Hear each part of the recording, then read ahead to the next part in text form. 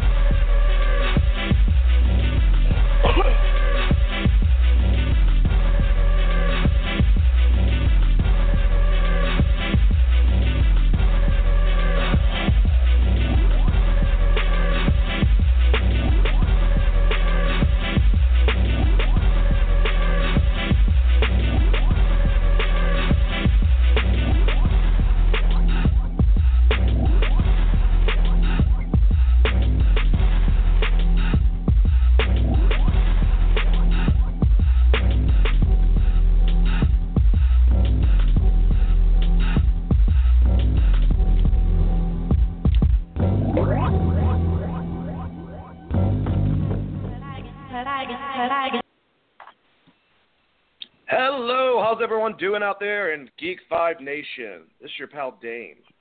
Another enticing episode of Geekvibes Live here on Blog Talk Radio. We're going to be talking over some fun subjects related to comic book movies and genre films and television shows and all that in between. Okay, we're going to have a great time. We'll be taking phone calls probably a little bit later on, but if you want to call in, it's 929-477-3781. At that time, you'll be listening with us like you're doing now. Press 1 to join the conversation, and we'll cue you in. All right, guys, we had a good week. Lots of stuff happened with comic books. I hope you guys had a good week individually. We got a nice little panel tonight, so I'm going to start introducing the guys. Jawan, how's it going, man? How you doing? I'm doing great. I'm just really excited to start. Hell yeah, that's a great answer. Is the weather good in Jersey? All over the place? As good as it could be for Jersey. It's heard that you guys kind of had wacky weather, you know, but... Yeah, we had a snow... And then, Kanan, how are you doing? I'm doing fantastic. How's everybody else doing? Doing good, man. Kanan's been working his ass off for us on the social media, getting us out there. So thanks, Kanan, for all your hard work. We've been having a lot of fun, doing this thing with you. Gerald, how's it going, man? Very busy. Very, very busy. But can't complain. Why are you busy? Well, supervising at AMC. Now I'm probably going to be promoted to assistant manager, so I've been putting in a lot of hours. But I can't say my pockets are as thick as my thighs, so I'm good. That's gross. That's always good. Yeah, that's as long as that happens. All right. Well, we have a special guest. I'm gonna try to hold it together. Now I'm gonna screw it up. We have a special guest tonight. Pete from Pete's Basement. He's got his own podcast. He knows a lot of knowledge on shit that we like. So obviously we brought him on the fucking show. Not stupid. Pete, do you want to introduce yourself to the group? Thanks for having me, fellas. Pleasure to be here. Big fan of you guys. Pete from Pete's Basement. If anybody out there in Geek World doesn't know, you can find us at pete'sbasement.com. We've been at this podcast game for going on 10 years now. And proof positive, if you put it on the internet, people will find it and people will listen to it. So it's awesome, guys. Happy to be here. Thanks for having me. Thanks, man. That means a lot. That's awesome. Being a veteran for 10 years, what have you experienced along the way doing this? Best stuff. Aside from your average nerd questions and who would win the fight and stuff like that, some of the really great comments that we've gotten over the years are people who are like, XYZ happened in my life and I just was really unhappy and I was depressed or whatever. And, then I found your show and you guys got me laughing again and you got me back into comics and, just thanks for that. And the idea of, us idiots having that much of an impact in somebody's life is both humbling and really scary at the same time. But it's happened quite a few times over the years, and we're really just grateful for for stuff like that and for fans like that. We've had some really great experiences with fans over the years. That's awesome. It has to be pretty rewarding. It's great to create a community. I love everyone over in Geek Vibe Nation, our world. So, and I mean, we basically are part of the same world, part of this geek energy that's out there, which is great. Before we start the topics, one more question. Have you interviewed anyone big? We've talked to quite a few people over the years. One of the first people that reached out to us was J.K. Woodward, who's worked with Peter David on Fallen Angel. He's done a lot of stuff for IDW. He currently does ROM covers. When it comes to, going through Comic-Con, we managed to get interviews with quite a lot of people, such as the creators of Paybacks, which was a really great book from Image, and then or Dark Horse, was it, and then moved to Heavy Metal. We even did J. Scott Campbell one time back a few years ago. We did. Awesome. He told me to move my ass out of the basement. Tom DeFalco was probably one of our best interviews ever. Nice, He's a man. funny dude. Yeah, man. We've met a awesome. lot of great talent over the years. It's been a lot of fun. Well, we are very happy to have you on, man. Appreciate you taking your time, and let's get into this. Let's start talking about subjects and stuff. Joanna, do you want to go with this first subject? Absolutely. Again, thanks again, Pete, for joining us, man. We're definitely glad to have you. But let's get into our first topic. Infinity War. We got a huge surprise yesterday from Marvel. We got pretty much a video showing us the entire history from Iron Man all the way leading up into Infinity War. We got shots of a couple of images of Tony Stark with his spacesuit. We got Rocket Raccoon with Thor wielding, looks like an axe, not a hammer, or a hammer axe like he had in the Ultimate, which this movie universe is somewhat based off of. We also got a closer look at Thanos in his downtime. Thanos chilling in just like a t-shirt and jeans. Vin Diesel Thanos. Yes, Vin Diesel Thanos. That was Stone Cold. That was Stone Cold Thanos. Stone Cold Thanos. We That's also the bottom got line. that is the bottom line because Thanos said so. We also got a live video with Robert Downey Jr. where he kept referring to Tom Holland as his camera guy. We also saw that Tom Holland had the digital dots on his face, so they were obviously shooting a scene with Spider-Man. We got Anthony and Joe Russo that popped into the live video. And then the shocker of the night was Peter Quill, a.k.a. Chris Pratt, walking into the live video, letting us know that this movie pretty much seems like it kicks off with the Guardians meeting the Avengers.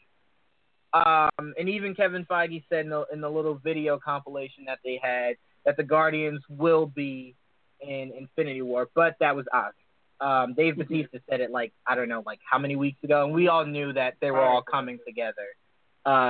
So I will say this, guys. I'll pass this around. I'll start with Joel. What was your favorite piece of everything that we got yesterday? Like the one thing that stuck out to you the most? I'll say overall it was a nice little thing that they did for us yesterday. The whole Facebook Live with Robert Downey Jr. It's always fun to watch Robert talk about anything, really. but about Avengers Infinity War and that cute little thing with Tom Holland in the back of the camera, being the cameraman and all. I thought that was pretty cool. We all knew who it was. Didn't have to say who it was at the end, but they did.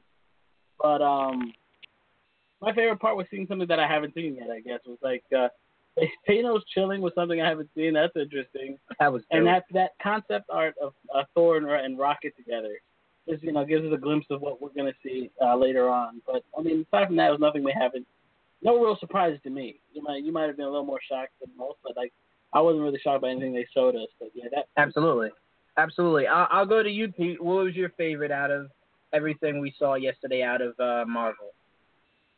It's a tie, actually. Excuse me. It's a tie, actually. One, I loved seeing Thanos in just like regular gear instead of the armor, because we've seen that in the Marvel Universe before, and I'm pretty sure there's an issue of Infinity Gauntlet. I think that's how it starts, or maybe it was Infinity War, maybe it was the sequel where he's like a farmer. So that was really interesting. It was kind of like a little nod to that. And plus, it's cool to see a villain who's, all armored out and everything. Like, well, he doesn't stay like that all the time. How does he pee? How does he eat? Maybe he just has to get battle ready after the fact. So that was really cool. And for me, I really liked the concept art of Thor holding what looked like Yarnbjorn, his axe, because it kind of makes me wonder what's going to happen in Thor Ragnarok that would lead to him no longer having Mjolnir. And, some people are saying that we're finally going to get Better Ray Bill in on this gig, so I'm really hoping that happens. But I like the idea of, the whole unworthy Thor thing. I'm really enjoying the book. So any nod to that, I'm all for it. And, let's kind of spice things up a little bit. Yeah, Thor wielding a big giant axe, I'm all for it. Absolutely. I do want to say that struck me the most. First of all, what struck me the most about that was, and everyone's talking about the fact that he might have the ultimate weapon. No one's talking about how hyped the fact that he's sharing a scene with Rocket Raccoon. Right. They look like they're in an action sequence in that photo. That's what's the dopest out of everything. The fact that they're sharing a battle. We obviously know they're all going to be fighting together, but that's such an unlikely pairing. I would have thought we might have seen Rocket on the Hulk shoulders shooting down stuff, but him with Thor, that's already making my mind explode. Kanan, what was your favorite part out of everything Marvel dropped yesterday? I think the biggest thing I took away from it, I'd say it's a tie too. Of course, the concept art was really good. It was good to see, the merging of, the Guardians and with the Avengers. But what I really just took away from it that I enjoyed was how excited Chris Pratt and Tom Holland and Robert Downey Jr. all look to be in this universe, to just be a part of this. While DC and Marvel fans are battling it out on Twitter and Facebook and other social media sites, they're just there having a good time. They're just there doing what they love and putting out great products for us to enjoy. So, to me, it was just good to kind of just see that these guys, they're here to entertain us, and we need to just embrace that, put aside the differences and just enjoy what they're doing, because they're working their asses off to give us a great product to go out here, and they're having fun doing it. I think that's what's good as well. There doesn't seem to be any turmoil going on over at Marvel. They're all smiles. It's like almost like they've built a family, and to me, I thought that was just amazing. No, absolutely, and I kind of want to echo what you were saying. These guys are having fun. We're taking it more seriously than the guys who are actually doing it are. And what we have to realize is these guys are in these roles necessarily because they need the money. These guys just really love portraying these characters. So we have to look at it like, they're doing what they love. Just like we're watching what we love, they're making what they love. So we have to just kind of step back and relax a little bit and just be entertained, because at the end of the day, that's all this is.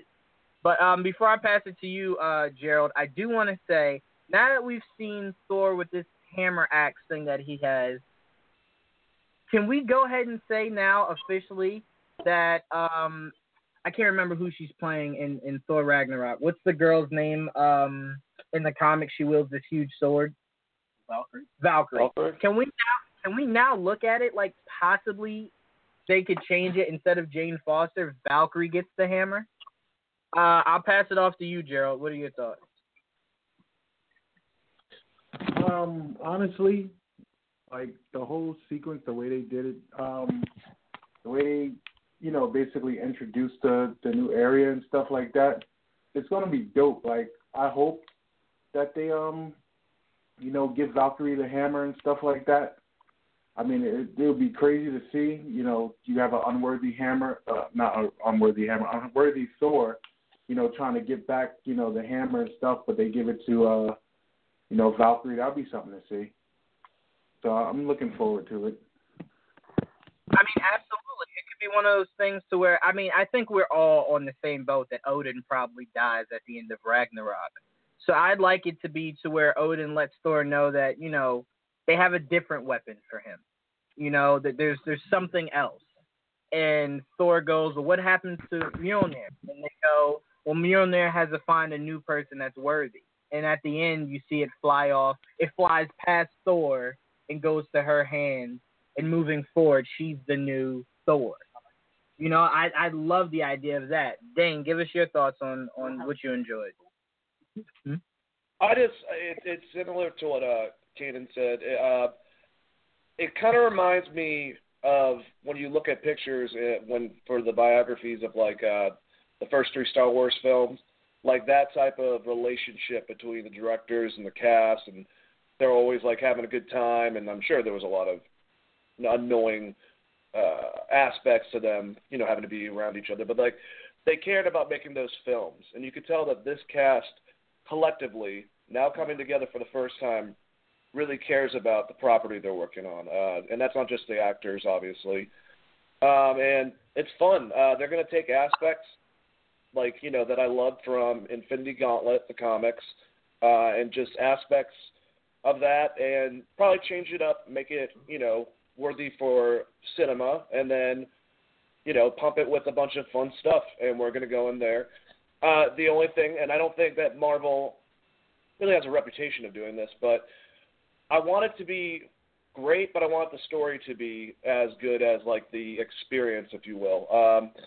It's kind of like if I were to be talking about Avengers Age of Ultron was a fun film, but the story level that was in Civil War and even Captain America, Winter Soldier just seemed to be a lot more. So I want this to be fun, but I also want I want this to really hit home because they're building up that way. So I have a lot of expectations, but I think they'll all be met.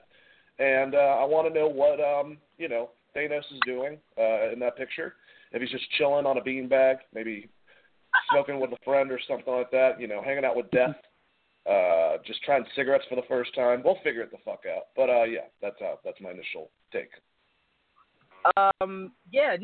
Absolutely. I think I agree with everyone's take, because everyone's take was a little different, but it's pretty much all the same.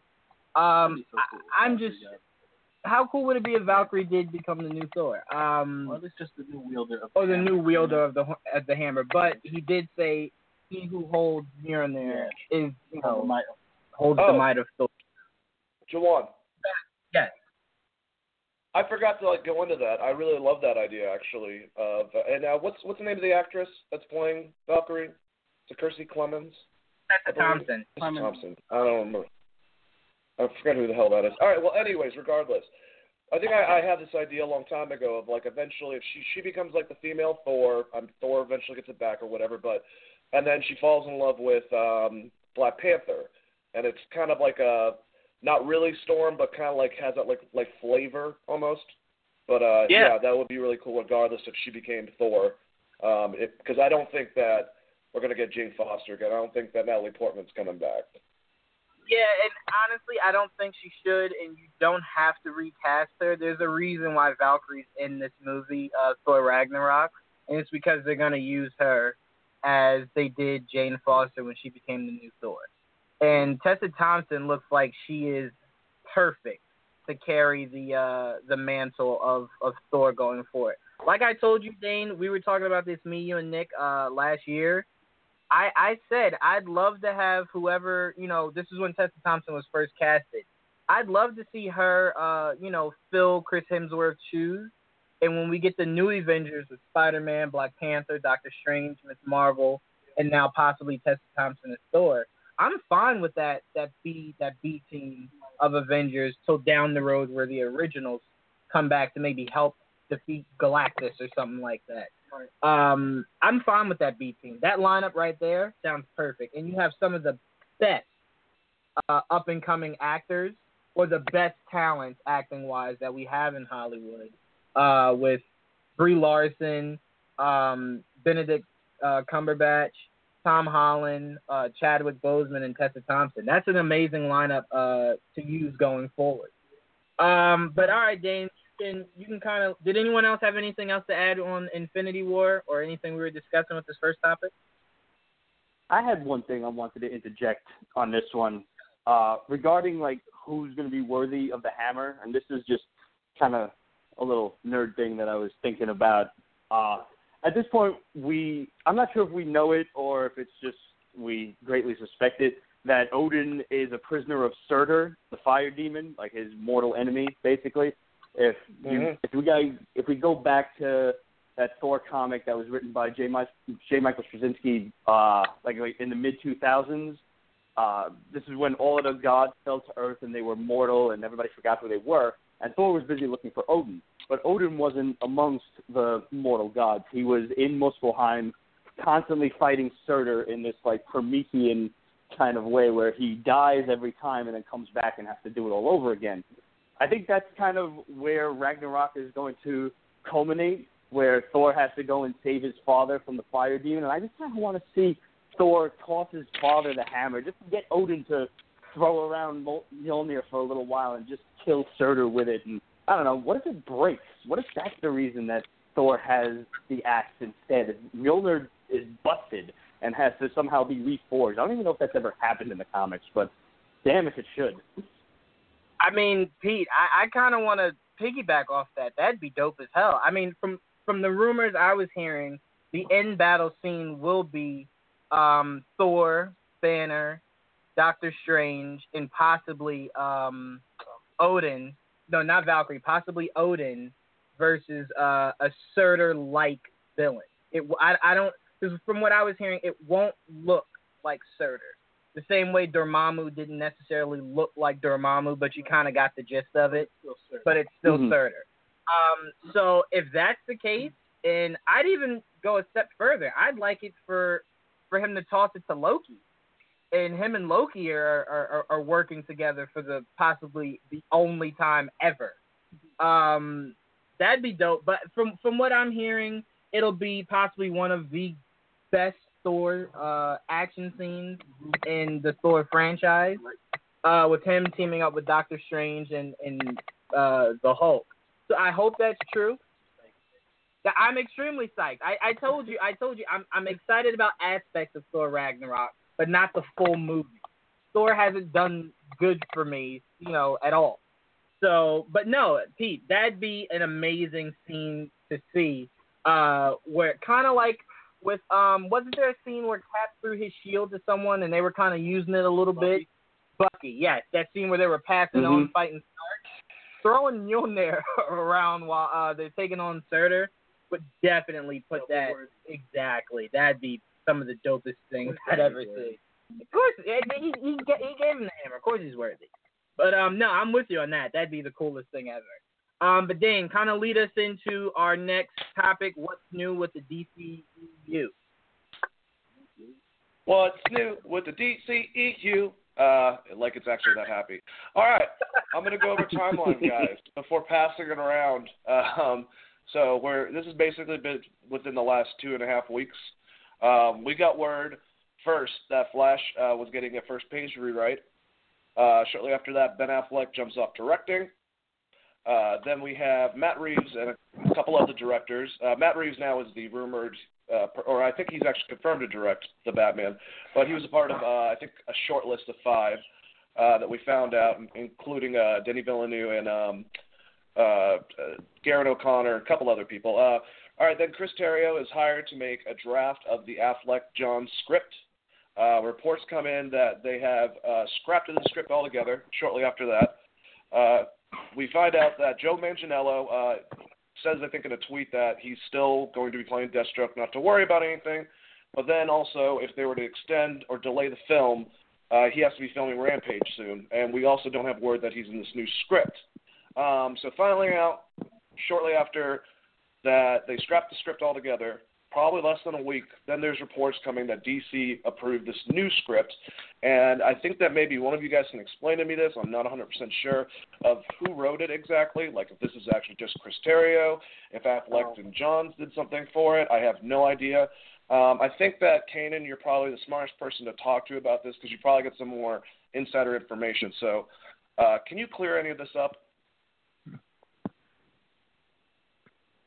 Yes, I will try to clear up as much as I can. A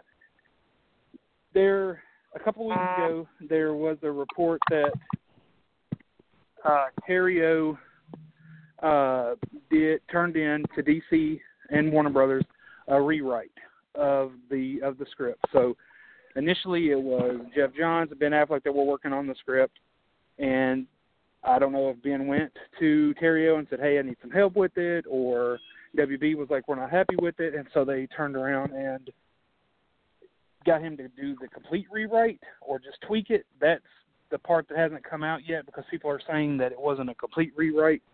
So I know that Terrio turned in one, and supposedly that's the script that Toby Emmerich, Warner Brothers, and Ben Affleck are all completely happy with, and that's the one that that they're going with, I guess, for now. That's kind of got everybody on board. As far as Ben dropping off, I think that was something that was probably in the works. I think that WB asked him to probably delay the announcement until they could figure out who they wanted. When the list came out, Matt Reeves was at the top. I think that Warner Brothers has always wanted Matt Reeves. I think Matt Reeves was already offered the position. And I think that once, they found who they wanted, then they said, okay, Ben, you can go out here and make the announcement. And, they've been doing things subtle. I mean, we're getting. Yeah, we're hearing, people conflicting reports. People saying that there's no script, there is a script, there's no director, there is a director. It's been back and forth. Mark Hughes has been saying that he thought Matt Reeves was going to get it, and then Jet on Batman on Film was saying that his sources were saying this. And so it's like, oh, my source is better than your source, my source is better than your source. And then the WB's like, oh, well, guess what? We have a script. Terrio turned one in. Oh, guess what? We have a director. Matt Reeves, he's been offered the position. So I guess everything's just speculation at this point. But, I mean, right now, from what Variety's reported, and they've been the most reliable, is Always. that there is a script and that Matt Reeves is the director, which is great news because, like I was telling y'all earlier, I feel like this saved it because I think there's a lot of people that speculated that Ben may drop out, and if he dropped out, then I felt like this would just cause the DCEU to just implode. So, I've talked to a lot of people that know things, and I don't have any sources. I'm just going based on people that I've talked to that have sources, and and that's the information that I've gotten right now. So we have a script, we have a director. I don't know when they're going to start filming though. Okay, yeah, no, I understand that, and I definitely wanted to ask you because I knew that you would probably, have a little more details on this. But this is true that what I just gave you, like the events, these are all events that have happened technically within like the last 2.5 weeks. Do you think that we have anything to worry about, basically? The only thing I could see is that if they get in there and I don't know what kind of promises they've made to Matt Reeves. Is it his film or is it Ben Affleck's film? And are they going to work together? Are they going to be a cohesive unit? Because if not, then are we going to see the pressure just build and Matt Reeves drop out? Because I don't know if they can afford to have another director drop out. And I know that the Rick issue was there was, Jeff Johns didn't agree with the script, so they kind of let him go, and now they've completely scrapped everything that Seth Graham Smith was working on. They scrapped his screenplay. They scrapped what Rick was working on, and they're going with a complete page one rewrite. Flash, I think, should be their main priority. They're talking about Shazam and Black Adam. I felt like Flash should have been a number one priority. We should have heard more about that. But honestly, no. I think this is good news because WB is being very proactive to what people are saying, and they're not coming out directly and saying anything. You know, we're getting these reports. So this is WB's response saying, Ben's our guy. Ben's Batman. He's going to be Batman. We've got a director. This movie's coming out. The DCEU is alive. You know, despite what y'all say, this train is rolling. So unless Ben just wakes up one morning and says, I don't want to do this anymore. Now, I have heard that, and I don't know how reliable it is, but I have heard that Ben they may not even start shooting this summer or fall on Batman, that they may wait until Ben wants to wait and see how Justice League's going to do, and there's a rumor that if it's terrible, then he's out. He's dropping out. So, you know, but that's just a rumor. So please, anybody out there listening, don't go running with that. That's just a rumor. But, you know, if they don't start filming, then that may be a red flag. If they start filming, then everybody's going to be like, okay, this is good. But if they don't, and I really don't want them to lose Joe. Manganiello as Deathstroke was huge. If they don't get this started and it's conflicting with his schedule, then they risk losing him. And then I don't know where they go because I don't know what the details of Terrio's rewrite are. I don't know if he's in it. I'm assuming he is because he's working out. He said that he was doing the Deathstroke, workout regimen. So, but well, I mean, out of all of this, the main person I feel the most sorry for is Jared Leto. Someone who came into this whole ordeal and got the raw end of the deal, and now it's like I was hearing that the original script had Joker in it, and this new script potentially doesn't have any Joker in it. We don't know. But I'm saying if it doesn't, if I'm Jared Leto, I'm finding any and every way to get out of this contract. Any and every. Well, I just read a couple of days ago that Leto actually was back on board. That after Suicide Squad and everything, that he really was wanting to be out. But with them moving in a better direction, I don't know what they promised him at all. But I've heard that he's had a change of heart and he would like to come back. So hopefully he will be in the Batman film. But if he weren't in the film, I mean, based on his performance with Suicide Squad, there's a lot of people that don't care. There's a lot of people that do care. So I don't know if they would mind if he didn't come back. I would like to see him come back because I don't want him to have to recast the Joker. I like Jared Leto. I'd like for him to stay, keep the continuity going. But I don't want him to be the main villain of Batman. I want to see Deathstroke. That teaser got the internet on fire. I want to see somebody new. I'd like to see Hush, Black Mask, somebody. But just having maybe a backstory with Joker, maybe the flashback to him killing Jason Todd or something, but not the main focus. So hopefully WB gets that fixed with him because that's a great actor to lose. And that may burn bridges, in the future between them.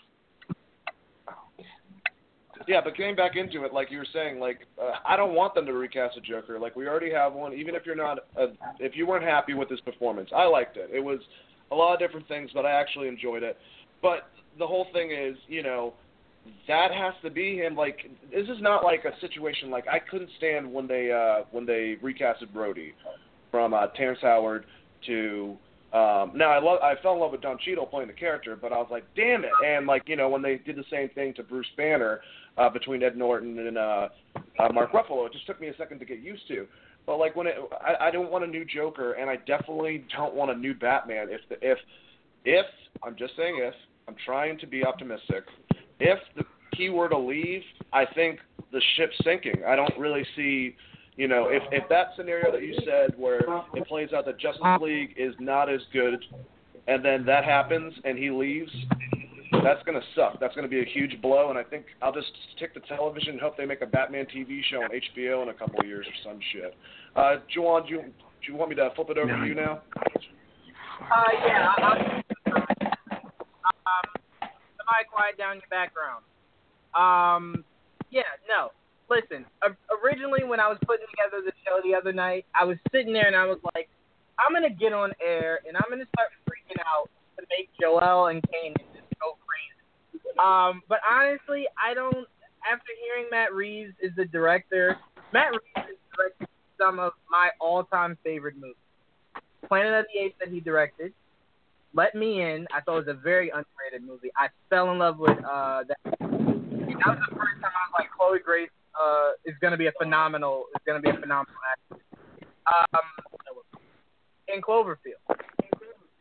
Phenomenal movie. So, right, he hasn't made a movie I didn't like.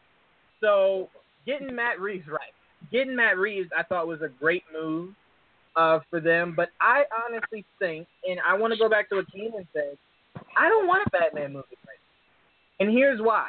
Everyone's acknowledging Ben Affleck and Batman as the lifeline of the whole entire DC cinematic universe.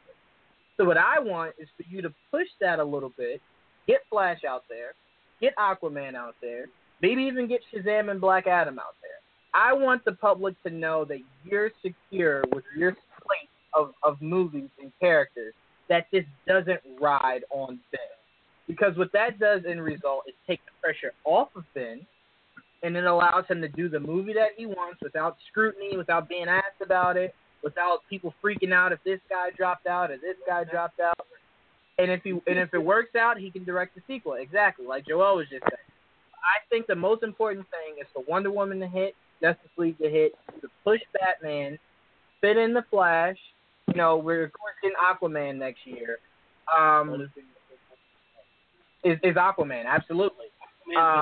That cast, yeah, that movie could save it if these two this year aren't that great. But I honestly think the best thing to do is to kind of table Batman for right. It just takes the stress out off of everybody that's thinking this is their lifeline. So when you do that, you won't get John Campea screaming, the building's burning, everybody get out. It'll be more so like it's just a small little death fire. You have the extinguisher, we're good. Calm down. I have a question then. If that, let's say things are changing. Right. Movies are being made. Right. Mm-hmm. So next year, all we have technically is Aquaman. Right. Are you okay with just Aquaman next year? Absolutely. Because here's the thing. Even if you only had, let's say you had two movies. Let's say the Batman did come out. It's very hard to top what Infinity War is about to do. So even if you have two movies, it's still the matter of like, all right, those two movies have to be phenomenal. So to me, Aquaman's a great movie to have. It comes out way after Infinity War, so it gives it its own time to shine. So to me, it's smart to only have one movie come out next year and for it to be Aquaman. Yeah, and if there is another one, I'd like the Siren to be the one to fill that spot. I wouldn't be fine with that. But to me, don't put out another DC movie next year. The thing about it like this, February is Black Panther. Remember, Deadpool also is coming out in the beginning of next year. So what you don't want is for your movie that's either, Sirens or The Flash, something that's not as popular as what Panther will be doing, or Deadpool will be doing, or Infinity War will be doing, or Ant-Man versus the Wasp. Don't do that. Don't set yourself up like that. What you should do is keep it like it is. Aquaman, I think, is holding down November, which will be in a slate all by its own. Marvel won't have anything out around then. Just capitalize the end of that year. Build DC back up again. I'm not saying that these two movies this year is going to drop. I'm saying if you don't have anything till November, that'll build back up the hype, and then you can drop something else in 2019. Maybe have 3 movies come out in 2019. Maybe. But what you can't do right now is try to put yours in with all the hype of the other superhero movies that'll be coming out at the beginning of next year. Have your own time, shine. That's just like Star Wars. Star Wars is sitting back in December like, call you guys. I got all of December and majority of January. I have no competition. Yeah. Well, next year might be 2. So it's like, I have no competition. And DC right now needs to sit in the spot where it has no competition. There's you got to be as good as Infinity War. Infinity War will be well gone, and you can just focus on just you. That's the best course of action they need to go with. So, no, I'm not freaking out. I'm not panicking. Matt Reeves signing on was something that I was just like, all right, you know what? Now all my doubts are gone. I have faith in Matt Reeves, and I have faith in the Batman moving forward. Joel, do you have anything else that you wanted to say about the subject? No, I'm with Juwan on that. I agree. I don't want them to rush anything out for next year if nothing's ready. If nothing's ready, then leave it for 2019. Aquaman is the only thing we get next year. I'll live with it. No big deal. But I think the most, if we do get anything, it'll probably be Siren. That's the one I'm banking on. But if we could still get Flash or Batman, we don't know.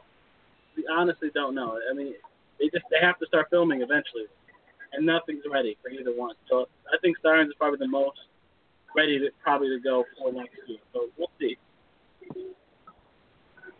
That's a good way of looking at it. Oh yeah, and I apologize for not introducing you earlier when we started the show. Forgot you. Not because I don't love you. Just you weren't a part of the call log, so you know what I'm saying. Anyways, Pete, how do you feel about this? Does it make you feel like warm and squishy inside, or do you want to set yourself on fire? I was actually really upset when I heard Ben Affleck was no longer directing, because I heard the script that he and Jeff Johns had written was really dope. It was kind of based on the whole Arkham Knight series of video games. So when that got scrapped, I'm like, all right, now what? And from what the rumor that I heard was that DC executives, the higher ups in the suits who have no concept of what's going on, had no idea who Deathstroke was. And they were like, well, why are we introducing this villain? Nobody's going to know him. Like, no, shut up. Yes, they are. Everyone is very excited. Look at these Twitter look at the Twitter feed, look at the Instagram comments, and they're like, nah, throw it out. So that bothered me. Then I heard a really nasty rumor that Josh Trank wanted to fucking direct this thing, and I'm like, God, no, please. Oh, I doubt it. So when when the Planet of the Apes guy came in, Matt Reeves is his name, I'm like, anybody. I'm thrilled. He does good action flicks.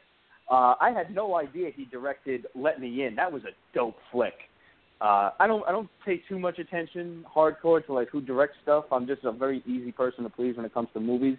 So for me to not like something, it's really gotta suck. I think Wonder Woman is gonna hit really big this year. I'm really looking forward to that. I was so against Gal Gadot being Wonder Woman because I didn't think she was, big enough. I really wanted Gina Carano's body style in the role, and I have never been happier to be wrong. When I saw her in BVS, she commanded the scene in every she commanded the screen in every scene she was in, and I was dead wrong. I'm yo, she's amazing. So I'm really looking forward to Wonder Woman. I have high hopes for Justice League. I just really want it to be good. Like what you were saying before about Marvel and DC fanboys going back and forth over what's better and what's better. Shut up, man. Just sit back and enjoy it, because this little nerd bubble that we've built for ourselves can't possibly last forever. So just enjoy it while it's here, and let's just make some good movies. And the biggest thing for DC is don't rush shit. They sat on their hands for so long watching Marvel build this world for 8 to 10 years, and now it's culminating, and DC's like Eli Manning compared to Peyton, and they're like, me too. No, you have to take your time. Make the movies good, but don't rush them. That's it. I hope Aquaman is good, and I hope Flash is good. Aquaman needs to be visually stunning because, Atlantis and all. Well, I will say this. Someone did speak to, I can't remember where I saw this. Kanan, maybe you can help me out on where I might have seen this. Someone said, picture Game of Thrones underwater. Mark Hughes said, picture Game of Thrones underwater. That's how I'm all for that. Aquaman's probably going to look. Yeah, absolutely. All right, now, Gerald, how did you feel about this? This news and this timeline and everything? Are you nervous? How are you feeling? I could honestly say I was really pissed off. I haven't been pissed off since Obama left the office. So, I mean, I guess Ben Affleck left Batman because people were just like, hey, we don't care about your other project outside of WB, so where's Batman? Where's Batman? Where's Batman? So I guess he was just like, you know what? I'll keep playing Batman, but I'm not going to fucking direct this movie. So, it was just like peace in a bottle of hair grease. That's basically how I took it. So, I mean, a lot of people were probably disappointed. I was ecstatic when they announced that, they gave him control and, be able to direct the Batman. Because I was just like, this man has written and starred in Oscar-nominated movies.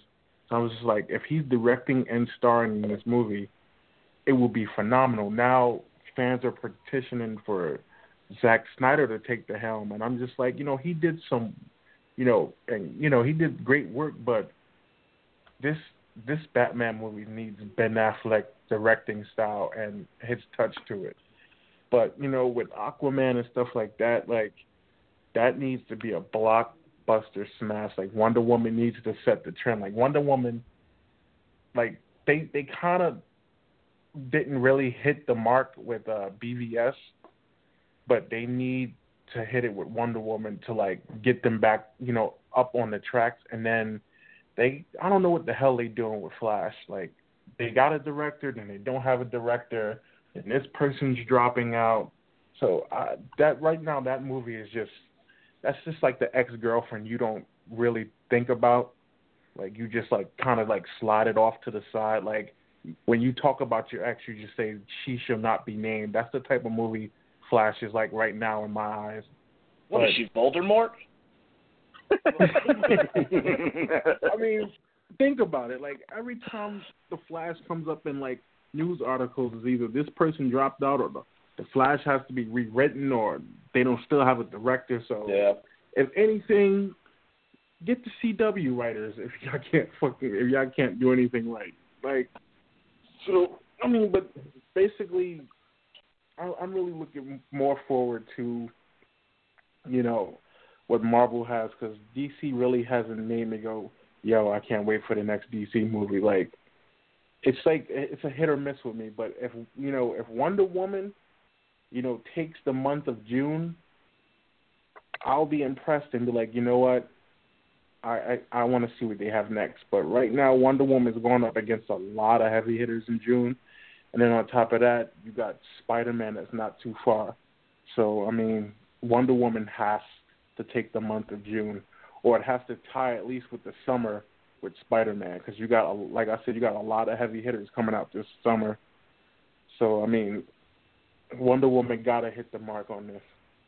That's what I'm looking forward to. I completely agree with you. And I mean, I think there's a lot of good things about it. But I'm going to pass it now to Juwan, who will give us his last words about it and go to the next topic. There you go. Yeah, absolutely. Thank you, Dane. Yeah, like I said, we're all on the same accord of none of us are jumping off the ship. None of us are engaging in that Marvel versus DC bullcrap. All of us just want great comic book movies. I honestly wouldn't even care if Valiant came out in this season. I just want good comic book movies. So none of us are feeding into the hype of let's jump off ship, DC sailing. We all have nothing but supreme faith in them going forward. We just need Wonder Woman to hit, and hit hard. But let's get into our next topic. Let's talk. We got a little taste of it during the Super Bowl trailer. Let's talk Stranger Things Season 2. The first season, I always tell everyone, it reminds me of Jessica Jones, to where it's so much story in the beginning that you're just sitting there and you're like, oh my fucking God, there's like so much dialogue and so much story. That shit's boring. And then when you actually give it a chance, you're like, holy shit, it's so much story and dialogue. I love it. So it's like it gives you a little bit of action that you're craving for, but the story and the dialogue is so compelling that it draws you in. I've spoken to like at least 6 people that I had to go tell, no, finish it. And once they did, they were like, oh my God, when do I get more? And I'm like, not until next year. And they're like, damn it. So now that we're in that year, we now know that Halloween is when we'll get more Stranger Things. I'll pass it off to Pete. What were your thoughts on Season 1 of Stranger Things, and what are you looking forward to in Season 2? It took me probably 2 months before I finally watched the series because, I don't know, I'm stupid.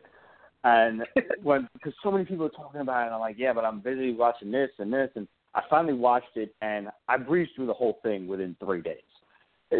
Growing up in the 80s, this series was so perfect for me. From just a little background shit to the toys they were playing with. I saw a He-Man commercial on TV, and man, I'm sitting there just like, wow, this was my life growing up. It was dope, like playing, D&D in my friend's basement across the street and everything. I loved every moment of this, and it was creepy as shit, man. Like, the whole upside-down world and the monster, that the Demogorgon for, they never really named it. They just kind of named it after the D&D thing. But we don't know what it is, why it is, or anything else. So for Season 2, I'm really hoping for more of an explanation of what that is. Like, was it just a place created in Eleven's mind that became a reality because, like, as a telepath or whatever her power is, she was just that powerful that it came to be? Has this place always existed, like a Tales from the Dark Side kind of thing, like vibrates at a different frequency? What is the Upside Down, and how many more people are stuck in there? That's what I want to see in Season 2. No, absolutely. And I'm right there with you. I'd like to know, because a lot in Season 1 was just like, all right, well, we'll get to that in Season 2. But it's like, no, I fucking want to know now. I'll pass it off to you, Joel. What did you enjoy from Season 1, and what are you most looking forward to in Season 2? I was a big fan of the feel. Like, if you watch Stranger Things, it felt like an 80s show. Or a movie. It felt like an 80s movie in a show, which is weird. It's weird to get that dynamic, but they pulled it off. It kind of felt like a Goonies meets E.T. type of thing. It was weird, but I loved it. It had a great feel to it. And I think that's why I liked it so much. The music felt old school. It looked. I mean, they did a great job. The actors were great. And they kind of reminded me of myself as a kid. So maybe that's why I like it so much. And I'm very curious myself about what the Upside Down is, what caused it. And the Season 2 trailer, you see that giant monster with I don't know what the hell that's all about, but I'm really excited for that. So yeah, I'm super psyched for like what we're gonna. I think it's Halloween. Halloween. So Halloween. I can't wait for that.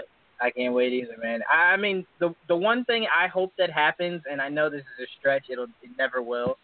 I hope the Dragon Balls exist in this world, and they can get goddamn Barb back. Barb.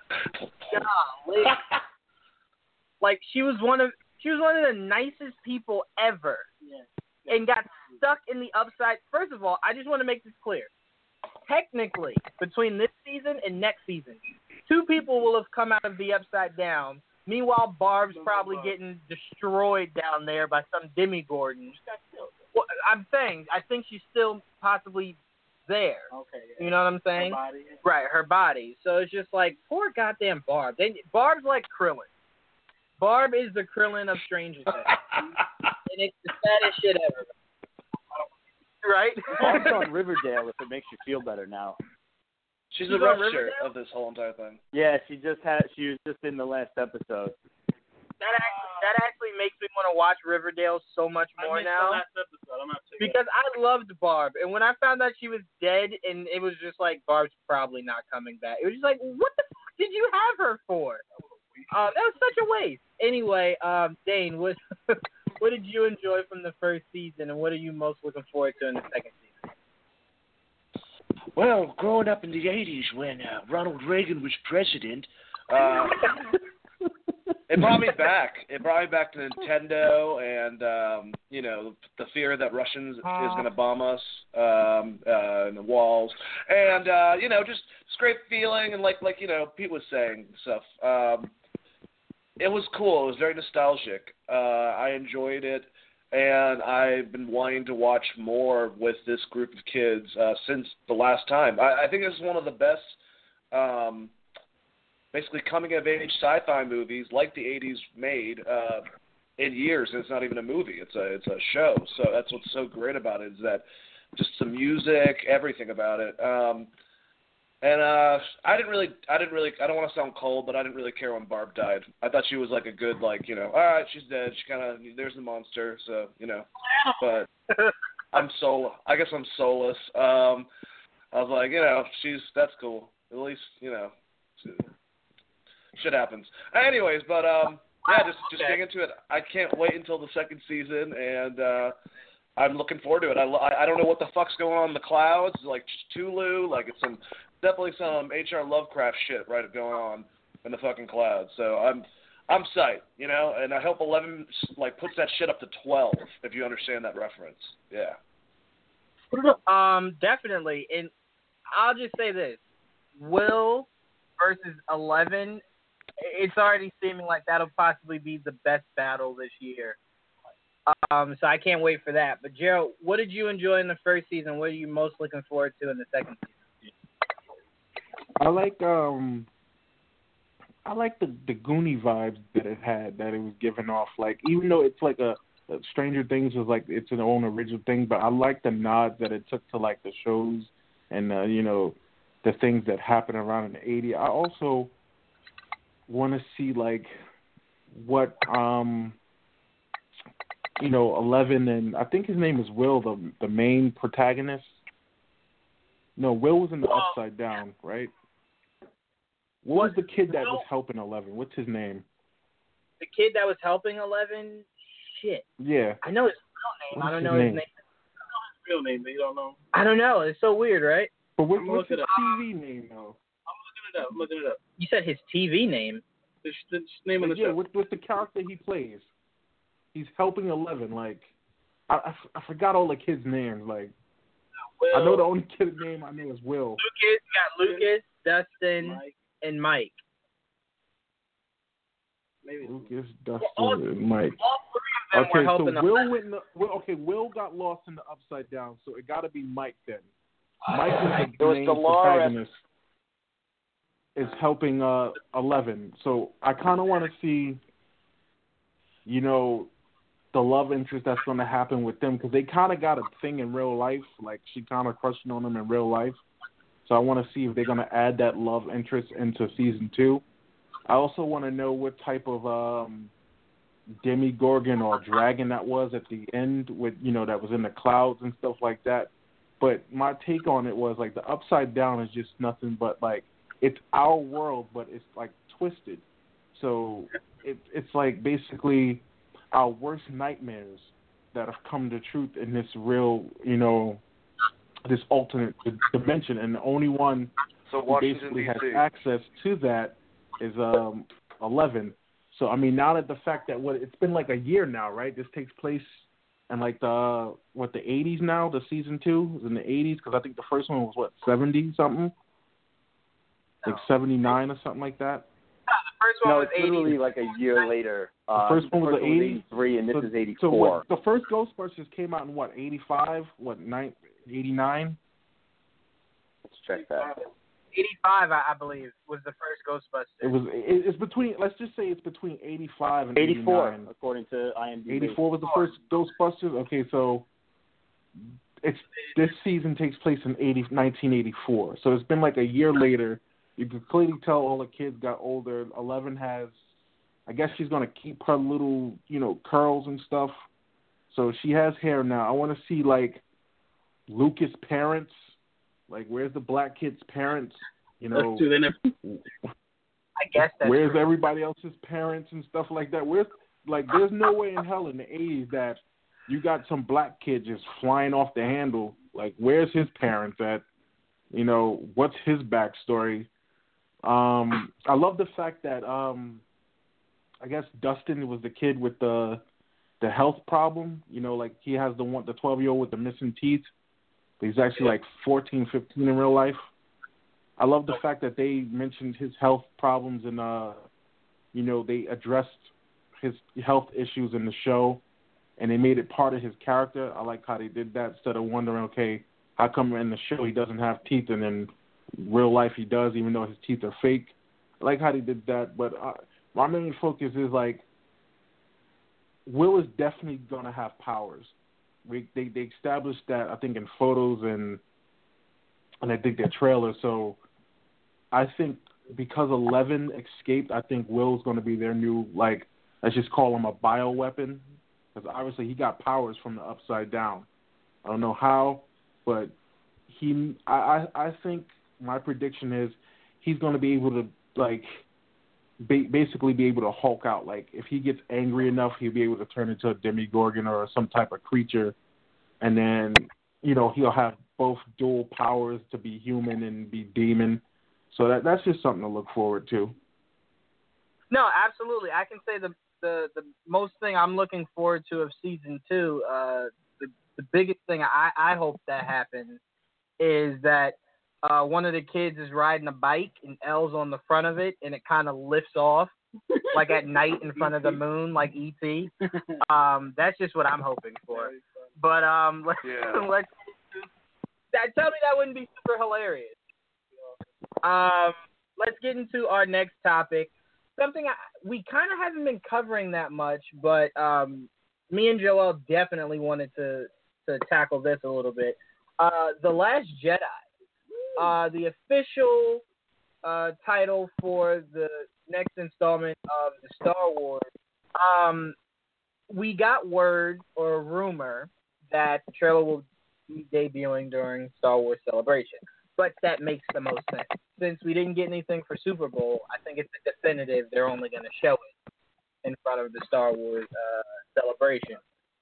So I kind of want to go around and get everyone's feel on two sides of this. One, how will you enter this movie knowing this is the last time we will see Carrie Fisher? And two, what are you looking forward to the most coming out of this movie? Or going into this movie, Going into this movie. What are you looking forward to the most? And I'll start off with possibly our biggest Star Wars fan, Joel. Hey! All right, so it's gonna be sad knowing that this is the last time we're ever gonna see her in like a movie, unless she's filmed something that I didn't know about. Leia, it's going to be interesting to see how they change the story, because we don't know exactly what the deal is. Right. We don't know how the story is going to go. We just know it's called The Last Jedi. We don't know how much of a role. Oh, she does have a bigger role in this movie, and it looks like she actually doesn't die in this movie, apparently. Right. So what's interesting is how they're going to use her, how they're going to end this movie is really the biggest question mark for me. Because I got to know what's going to happen to Leia in the future. And going into the episode. Would you be okay with them doing a CGI, or would you prefer to recast? Even though they came out and said they're not going to do a CGI one, they could change their mind. They, of course, can change their mind. I would have been okay with that over recasting, personally.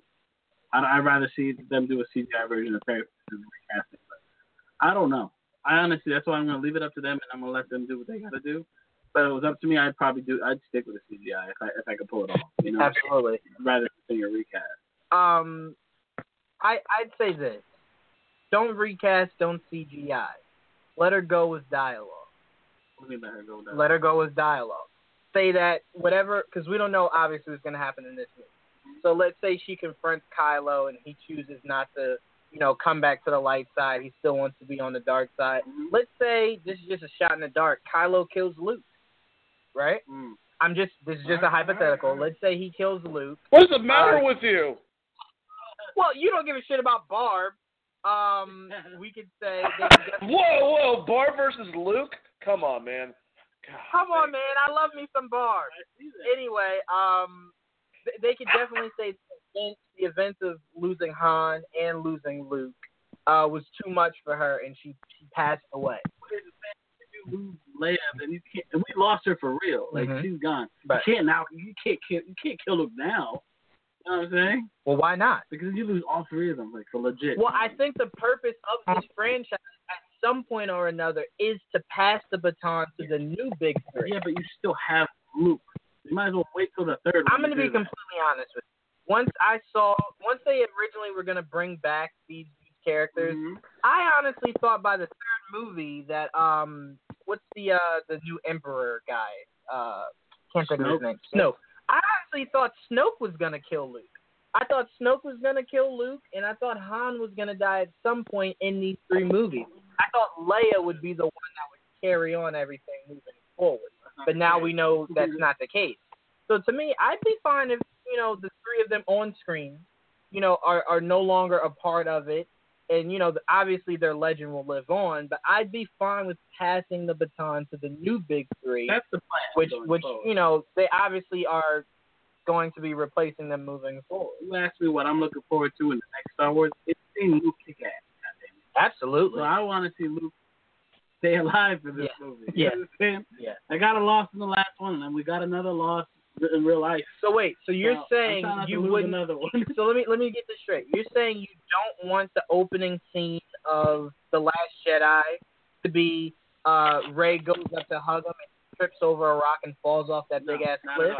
You don't want that to happen? You want him to actually be in it? Oh, okay. I wasn't sure. What if he just hits his head and just talks like Yoda afterwards, and then they continue? What if he's just a force ghost this entire movie? What if it's all in her head? What if he's not even there? You know, Inception. How dope would that be? Luke's one of her personality. No, but all jokes aside, I will say this: we heard about a year ago that one of the biggest scenes in Star Wars history was gonna be Luke and Rey on this planet training, and Kylo Ren and his Knights of Ren, which I'm going to say now, I guarantee you is Benicio del Toro, is one of the Knights of Ren, are going to... absolutely. I think you don't bring in someone that ominous and mysterious and not make him some sort of a Sith Lord or working. If he is... What if he is? No, I don't want that. I want a red Admiral Thawne. I want a red lightsaber in Benicio del Toro's hand. I'm sorry. I desperately need that. Yeah, I do think Thawne is dead also. But like I was saying, we're going to get Kylo Ren with his Knights of Ren leading an all-out assault against Rey and Luke. And I heard that Luke does this dope-ass force push because the Knights of Ren surround him. And I heard that the battle between Luke and the Knights of Ren and Rey and Kylo is the best Star Wars fight sequence we will ever see. Right. I mean, because I find it hard to believe that if this is a scene, whatever they do in the third will top that.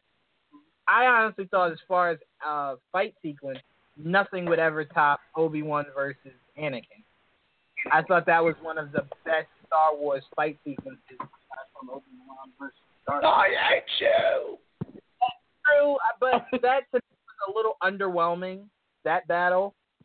Because I thought having it in a place where someone had to fall down a shaft and all that bullshit, like, you could have just had it on neutral ground. You could have had it on neutral ground. You're supposed to bring balance to the Force, Anakin, not destroy it. That was dope, and I keep saying this. People poop on that movie, but Ewan McGregor was such a strong force in that entire movie. I want to see him back also, but I'll pass this over to Pete. What are your thoughts? All right. First off, I have it on pretty good authority that Luke dies at the end of this movie. That's The Last Jedi. And he dies in the battle with Kylo Ren, saving Rey. She's about to die, so obviously the sacrifice must be made, and he somehow goes instead, jumps in front of a lightsaber or what have you. I don't know details quite yet. And he then passes the torch to her, and that's the whole Last Jedi thing. Carrie Fisher, we know, did finish her role in this movie. The new movie, you're probably on the right track with the whole loss of her brother and her ex-husband being just too much for her. I've heard that Episode 9 opens up with a funeral for Princess Leia. So she, as you said, go out with the script, just dialogue gets written out. From what I understand, her estate, that is her daughters and the rest of her family, refused the idea of a CGI Carrie Fisher in the later movies. As far as what I am looking forward to, aside from just like some badass fight scenes and I want to see some more cool choreography with the lightsabers. I thought a lot of people, like you said, shit on the original prequels, but they did have some really cool lightsaber scenes compared to the original trilogy because, once you can start employing some more martial artists and stuff like that who can do these nifty twirly moves with, bows and other swords and stuff like that, you get some pretty cool lightsaber battles. So that's something that I'm looking forward to. I really, really want to know in this movie, because I have no patience, I want to know who Emperor Supreme Leader Snoke is. And I don't want him to just be Snoke. I don't want him to be a new character. I want the impact of him being somebody from the past that makes you go, holy shit, it's him. Like, I don't want him to just be like, oh, okay, so he's just Snoke. Like, I don't know, it seems to fall short for me if he's just a new dude who's the big bad. I've seen these theories from fans online that he's Mace Windu, and that would just be fucking dope. Just bring Samuel L. Jackson's character back into this. And if you guys haven't seen this theory, I encourage you to look it up on YouTube. They go through a whole bunch of different proofs that it is him. And, I mean, I'm not the biggest Star Wars guy. I'm not an aficionado by any stretch. So, I mean, I'm convinced. What do you guys think? Well, I will say this, Pete. I will say Joel just mentioned this, and that's been my theory for the longest, that he's I just forgot his name. Plagueis. Mace Windu. No, not Mace Windu. Plagueis. And I'd be fine with that. Yeah, he's the original lead. He's the guy who fought the Emperor, right? Right. The only reason why I would never accept him being Mace Windu is because then you'd have to fire Andy Serkis from being the voice and bring back Samuel Jackson to be the voice. And I'd never be okay with that. Yeah, I'd never be okay with that. Andy Serkis has such a haunting and terrifying voice. And what better character to play than somebody that even the Emperor might have feared? Right. So to me, that Plagueis makes the most sense.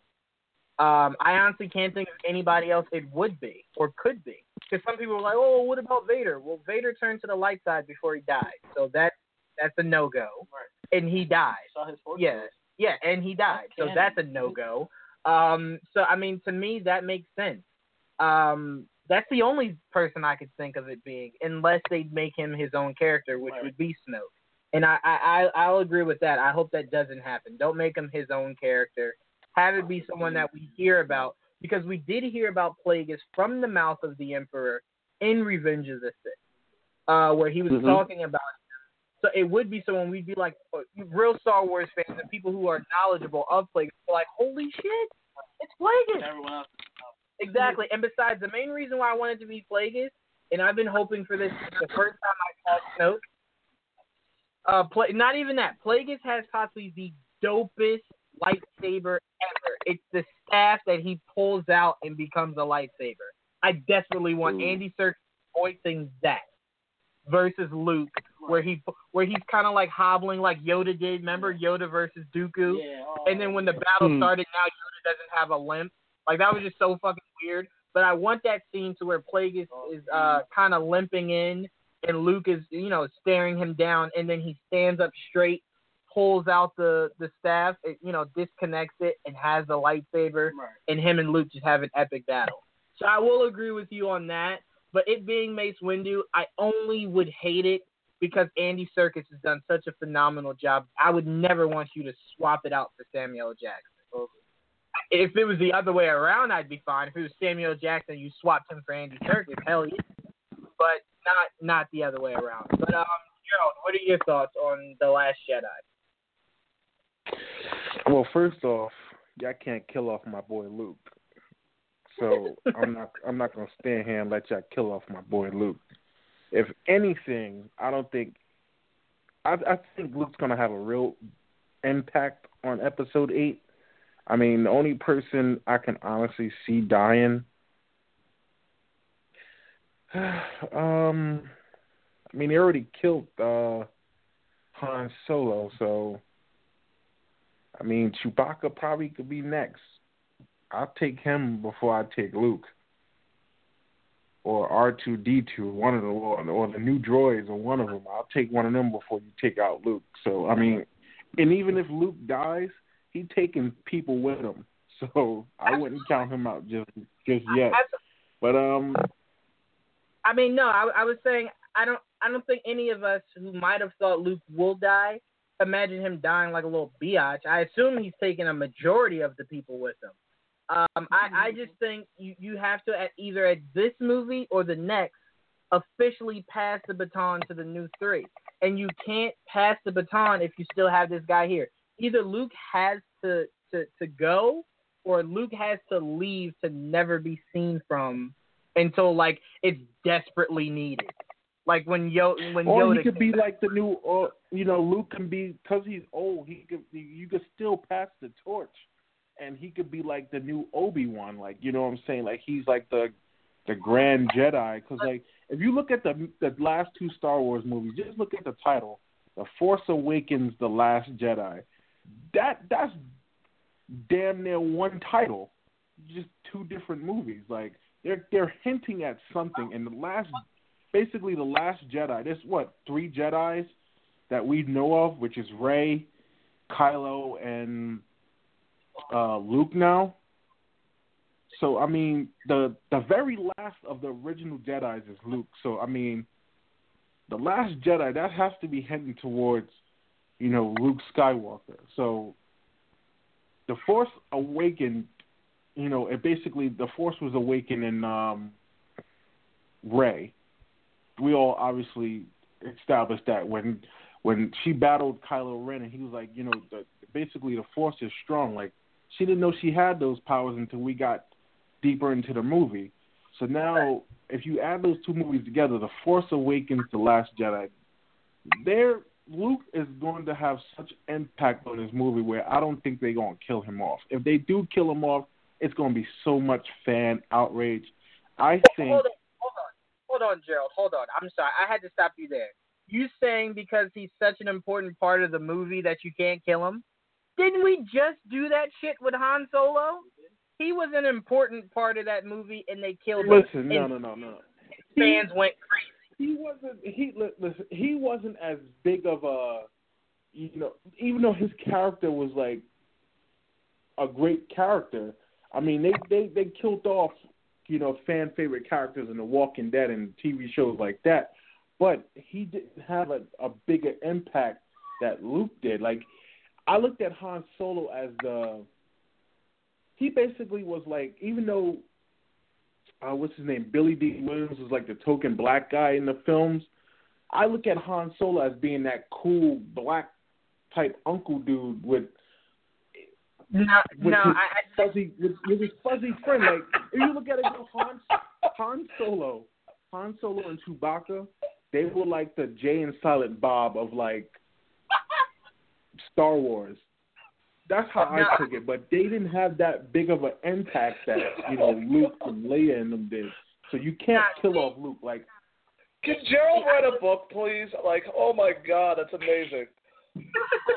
I will say this. If you're saying Luke is the most important, then the best comparison would be Luke is Goku and Han is Vegeta. That's the best comparison you can make, where Vegeta's not more important than Goku, but he's as important as Goku, if you kind of see what in terms of popularity. So when you say fans would go crazy if you killed Luke off, these are the same fans that went crazy if you killed Han, when they killed Han off. And you know what those fans did? They fucking got over it. So if you killed Luke, they fucking get over it. They'd still see the third one. So you can do it. I'm not saying you have to, but I'm saying when you pass a baton, like when you're racing and you pass the baton, you can't keep racing behind the person you pass the baton to. You're supposed to fucking stop. That's the point of passing it. So if you're keeping Luke in the shadow, all you're doing is having people that'll sit there and go, well, when is Luke coming back? Well, when is Luke coming back? Is he gonna be in the next one after the third one? Like, you'll just have that lingering shadow over the franchise. And I think if you're trying to pass the baton, pass that shit. Well, then fucking don't pass that shit, man. Well, then if that's the case, then don't pass it. No, pass that shit. What are you talking about? Pass that shit. Pass that shit. I mean, because look at it like this. Obviously, Han passed that shit to Finn. Finn or the pilot is obviously the new Han. Poe is the new Han, and you have Rey that's the new Luke. I don't know who out of the three of them is technically the Leia, but I won't necessarily get into that. But it's like they're obviously telling you they're passing it. It's just like the Avengers. They're showing you that everything's come to this moment where they're passing it.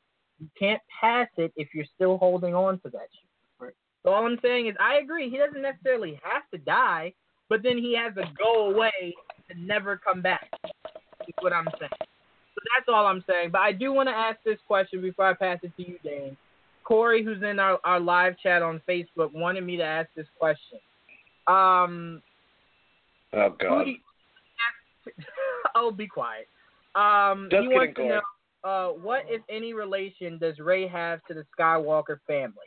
I'll start off. I'll say, honestly, I think he has none. He has none. She has none. I'm sorry. She has none. She is literally, yeah, I'm sorry.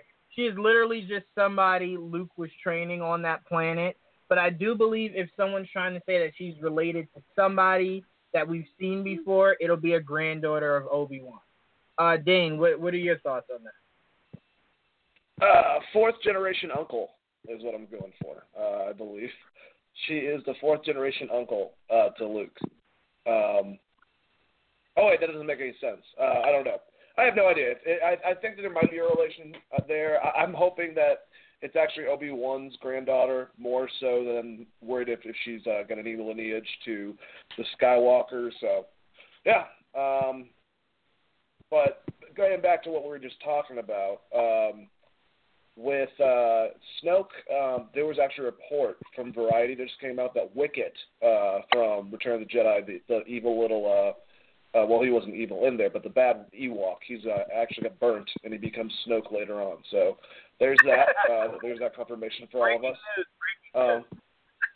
Breaking news every day that I can on this motherfucker. And then, yeah, it's going to be weird without Carrie Fisher, but realize that no one said anything about is if the script was written, which I'm almost positive, before the tragic event of her dying, and it has in it Luke dying in it, I don't think they're going to change it, so that the fans don't have to lose all of them. I think they're just going to go with the flow on that, unfortunately. Yeah. So if you got to do that, you got to do that. I'm just looking forward to the movie. I know it's going to be awesome. I'm not looking forward to, if you guys have heard about the Epic Movie creators, these dudes are making a Star Wars parody. Names are Jason Frisberg and Aaron Setzler. They made Epic Movie and a bunch of horrible movies. I just want to tell these guys to go fuck themselves, personally, from Dane. I know that you guys are listening right now. You guys have destroyed spoof movies, and now you're going to go after Star Wars. I hope that you just eat a giant turd one day. That's all I have to say to you. Go fuck yourself. All right, that's it. Well, Dane, you always find a way to, how can I say this, entertain the audience. No, but all jokes aside, I think Star Wars, the only parody that should have ever happened for Star Wars was when Seth MacFarlane did. I thought that was the best. Yeah. Spaceballs also, but I'm saying yeah. Those two are the only spoofs we need of Star Wars. Robot Chicken was horrible. They even made a joke about it in Family Guy, where Peter was like, Dabba dabba dabba papa force. Like 15 minutes, and then Chris was like, well, people enjoy those 15 minutes. And then he was just like, yeah, I don't think they did. So that was a nice little running joke that they had. But, okay, I think we have a caller that wants to talk a little Star Wars before we move on. Okay, well, we're going to skip our call. No. All right, you're on with Geek Vibes. Who are we speaking with? Hi, this is Dominique. What's going on? Yes. Hi. You want to talk? How are you guys? We're good. How's it going? Good. Well, I was just calling in because I'm a Star Wars fan, and I was enjoying you guys' conversation, so. Go ahead. I'm actually nervous. No, don't be nervous. Give us your thoughts on The Last Jedi. Well, I'm really excited about it. Actually, really, trying to figure out, on my part, like who would be the Last Jedi. I always was thinking it was gonna be maybe Luke or Rey. Maybe Luke because he's been the Jedi, training Kylo, and now I think he's gonna be training Rey, and basically to fight Kylo, and she would probably be the last one, to prevail. Sadly, I'm still thinking that Luke might be killed as well, because like you were saying, you have to, end something, then move on to the next, I really don't want to see Luke get killed, but I think that's what's going to happen, and that's just my thought on it. Yeah, no, absolutely. Thank you again for calling in.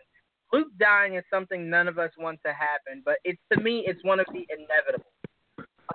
It has to happen. It has to happen in order for these new three to have a fresh slate, not have to be carrying on what the last big three did. You can create something fresh and new, and that's totally your own. And that's why I'm sorry. It needs to happen. It needs to happen. So last question before we let you go. Who do you think Ray's parents are?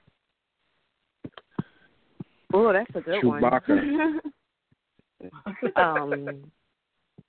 That is a good question. I think her parents could be, I believe there may be, like the descendants of maybe Obi-Wan for some strange reason, because I don't think she's a Skywalker. Yeah. Yeah, no, I just don't think she is. For some strange reason, I just don't. Because it would be too obvious, It's going to be a twist to it. It has to be a twist to it. Yeah, no, listen, Yeah. I completely agree. I think when you make it Skywalker, you're letting the fan base know that you're never getting away from the original 6 movies that you had. Now we have another 3 that are Skywalker, and then potentially another 3 that are Skywalker. And I don't think that's necessary. Yeah, We've already been to the highest of highs with the Skywalker and the lowest of lows. We don't need anything else with Skywalker. But was there anything else you'd like to add about Star Wars?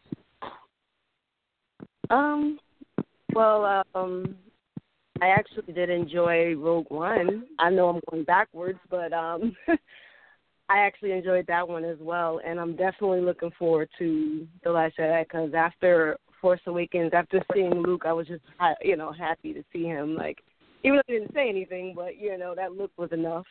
Absolutely. So, that looks 1,000 words. Thank you, Dominique, for calling in. No problem, guys. Y'all have a good one. You too. Bye. All right, Dane. We only have about a little over 30 minutes left, so lead us into our CW topic. Okay. All right. We're going to talk CW, guys. So I'm going to basically go over each episode a little bit, ask you how you liked it, and then I have a question for you. All right. So the first one. I actually really enjoyed Supergirl this week. I'm saying that because, last week was good. This one was really solid.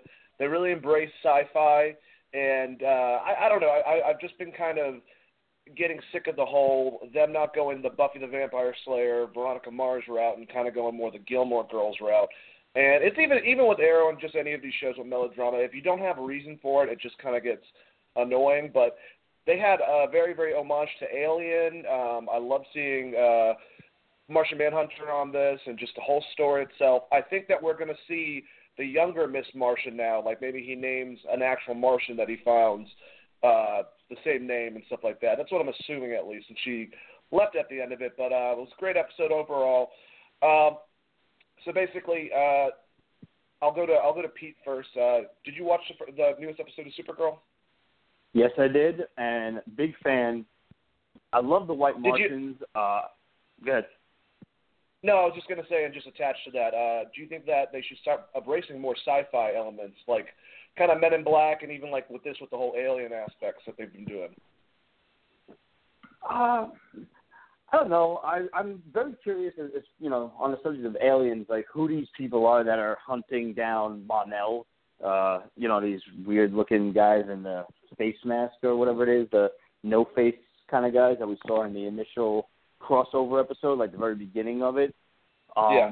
I thought, the goo on the ceiling where they kind of, scotch tape the clone, whoever they're cloning, to the ceiling, and it kind of makes sense that they can't kill them because they're copying them.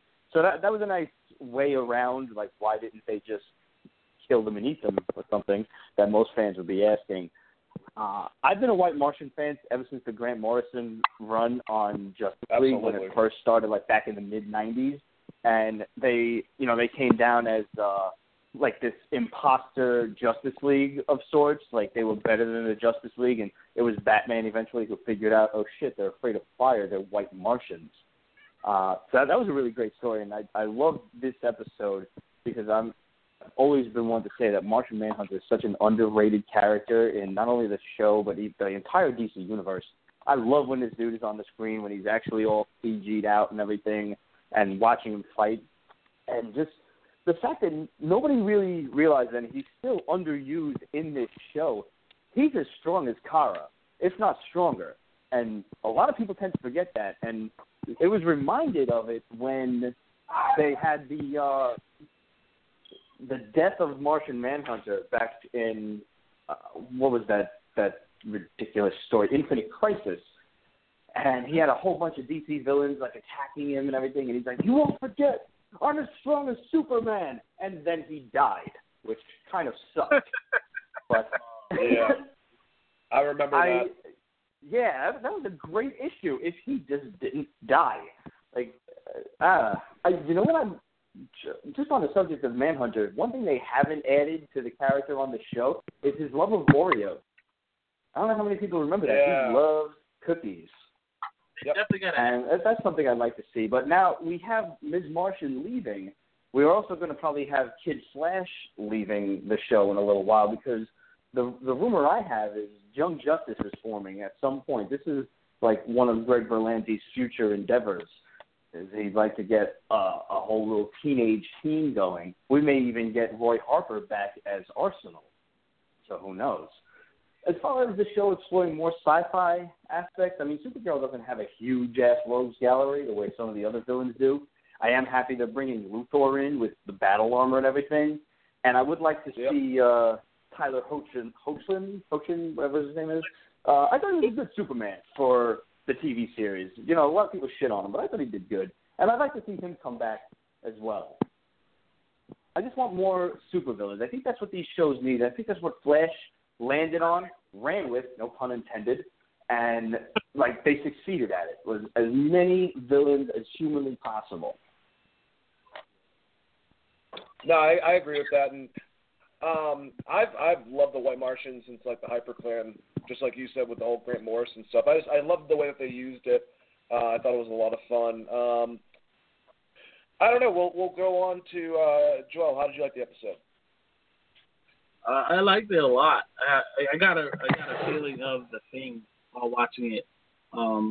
Which is, had that feel to it, which made me like it even more. And I'm a big fan of the Martian Man. I honestly like his reveal in the first season is what kept me watching the show. Yeah. For as long as I'm like, wow, that was like awesome. And they use him really well, even though they don't use him enough, and that's mainly because of budgeting restrictions. So he's always in his human form, which is annoying. But what are you gonna do? But yeah, the episode itself was really good. The show, it's not a terrible. I don't think it's a bad show. I just don't think it's the best of the CW shows. But yeah, this one was one of their better episodes. I was definitely. They just got to keep this up. So this week's episode, I think was pretty good. That's what happened. Yeah, I completely agree. And just going back to like that Young Justice comment, just the only thing that I find weird of them going for that is that the girl that played Miss Martian, she was like, I want to say 45.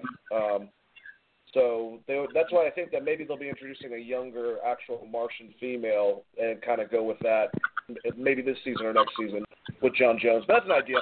Joanne, how'd you feel? I've stressed this that I wasn't a huge fan of Girl in season 1. I barely finished it. And I thought the strongest point of this season was Superman. I don't think this show has kind of catered it to where it can survive without her having more interactions with Superman, unless you keep things like this up. And I think when you added in Martian Manhunter, we were expecting to see him help her in battle as Martian Manhunter more often. Or what are you using him for? It's quite like, it reminds me of having Ragman on Arrow. He's literally the strongest person you have on that team. His power rivals Superman. And you're using him to what? Stop bombs and shit? Like, it's such a waste. Exactly. Now we don't have to worry about that anymore. But it's such a waste of a great character. So to get back to Supergirl, the episode was great. I just need more episodes like this, or me, quite like their rating, will definitely fall away. So, yeah, and I think like Dane made a great point. It started to get too much Gilmore Girl. like it turned into a typical CW show. Is what happened. A typical teenage girl drama show instead of a superhero that could literally kick anybody's ass. And when you started to get away from that, that's where it really started to kind of go down. But this musical crossover is a great chance to kind of bring it back, way back up. I know Joel hates musicals, but it's a chance to bring it way back up to the prominence where I think it should be with that great of a cast. Yeah, I think that they need to get some of the developers from iZombie at least to help out. It definitely needs to have more of an action female than that, but it doesn't matter. But Gerald, why do you hate musicals? What's your gripe against musicals? No, not Gerald, Joel. Oh, Joel. Gerald, what is your gripe with musicals, even though you don't have a gripe with musicals? Well, for the upcoming Flash and Supergirl crossover, I'm still pissed they didn't cast, Neil Patrick Harris. I guess they figured, since, Grant Gustin and I believe her name is Melissa Bonet or Bonice, whatever her last name is, they, because they're from Glee, they casted, an ex, Glee alumni to play Music Meister. But, I mean, I love the CW shows. To me, Supergirl, had a strong start. It's still going strong. Like, when it first premiered on CBS, the pilot alone had more viewers than, the whole season of The Flash and Arrow combined. So, I mean, the show is still going strong. I mean, everybody had their hopes up that Mon-El was going to be Superboy. They already confirmed that it's not because he can get killed by human bullets.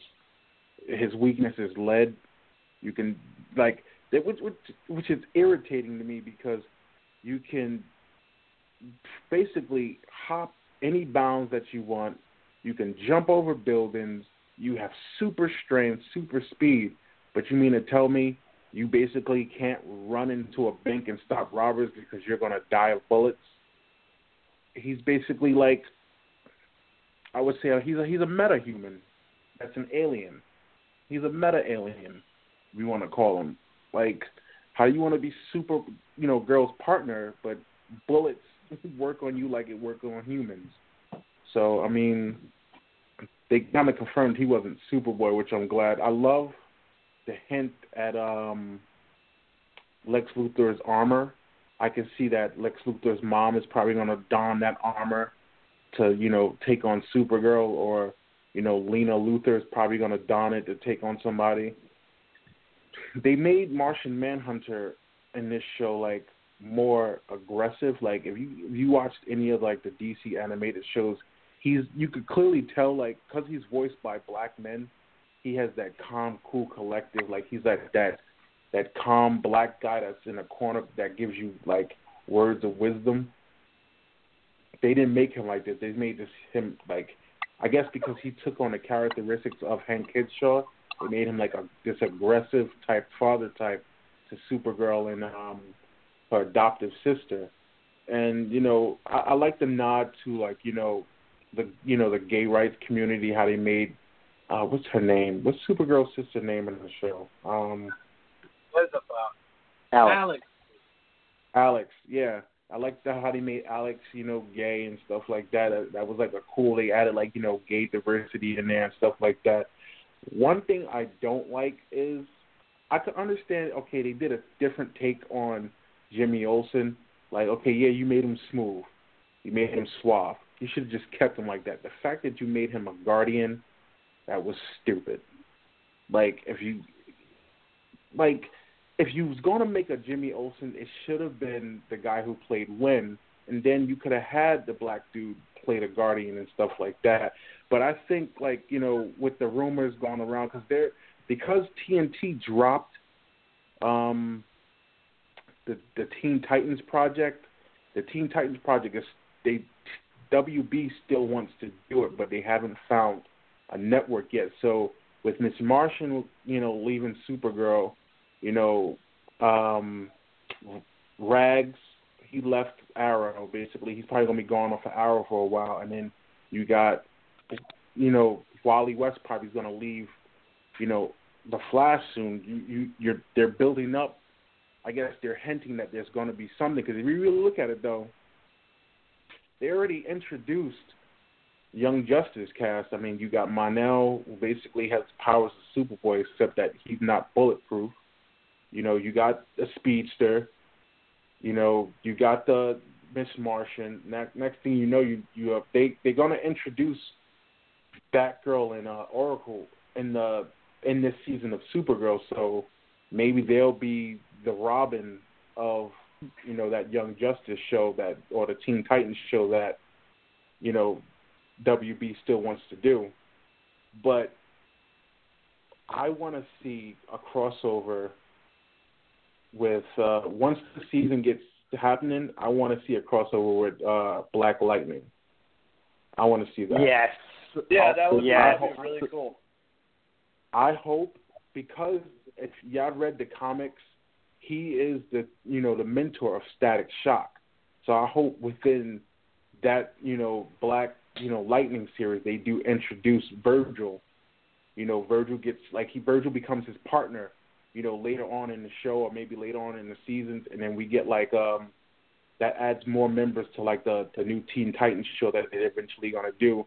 And then I'm not hoping that Virgil gets his own TV show, but maybe since Black Lightning is gonna have his own show, they'll introduce Virgil and stuff like that. They'll introduce Bean Babies and stuff like that. Have team ups and stuff like that. But yeah, well, I'm looking forward to all that though. For sure. We'll get to it eventually. I think that the Titans thing's possible, but let's go to Flash. So Flash had a great episode this week too. I keep on saying I really enjoyed it. It's like but it just rolls off the tongue because it's true. Iris almost died again, which I'm kind of getting sick of that concept a little bit, but I guess I gotta build up towards it or whatnot. So I'm just gonna ask you guys a couple questions. Is Iris going to die? As part of it. What did you think of the episode, and what do you think about Gorilla Grodd coming in next week? Juwan.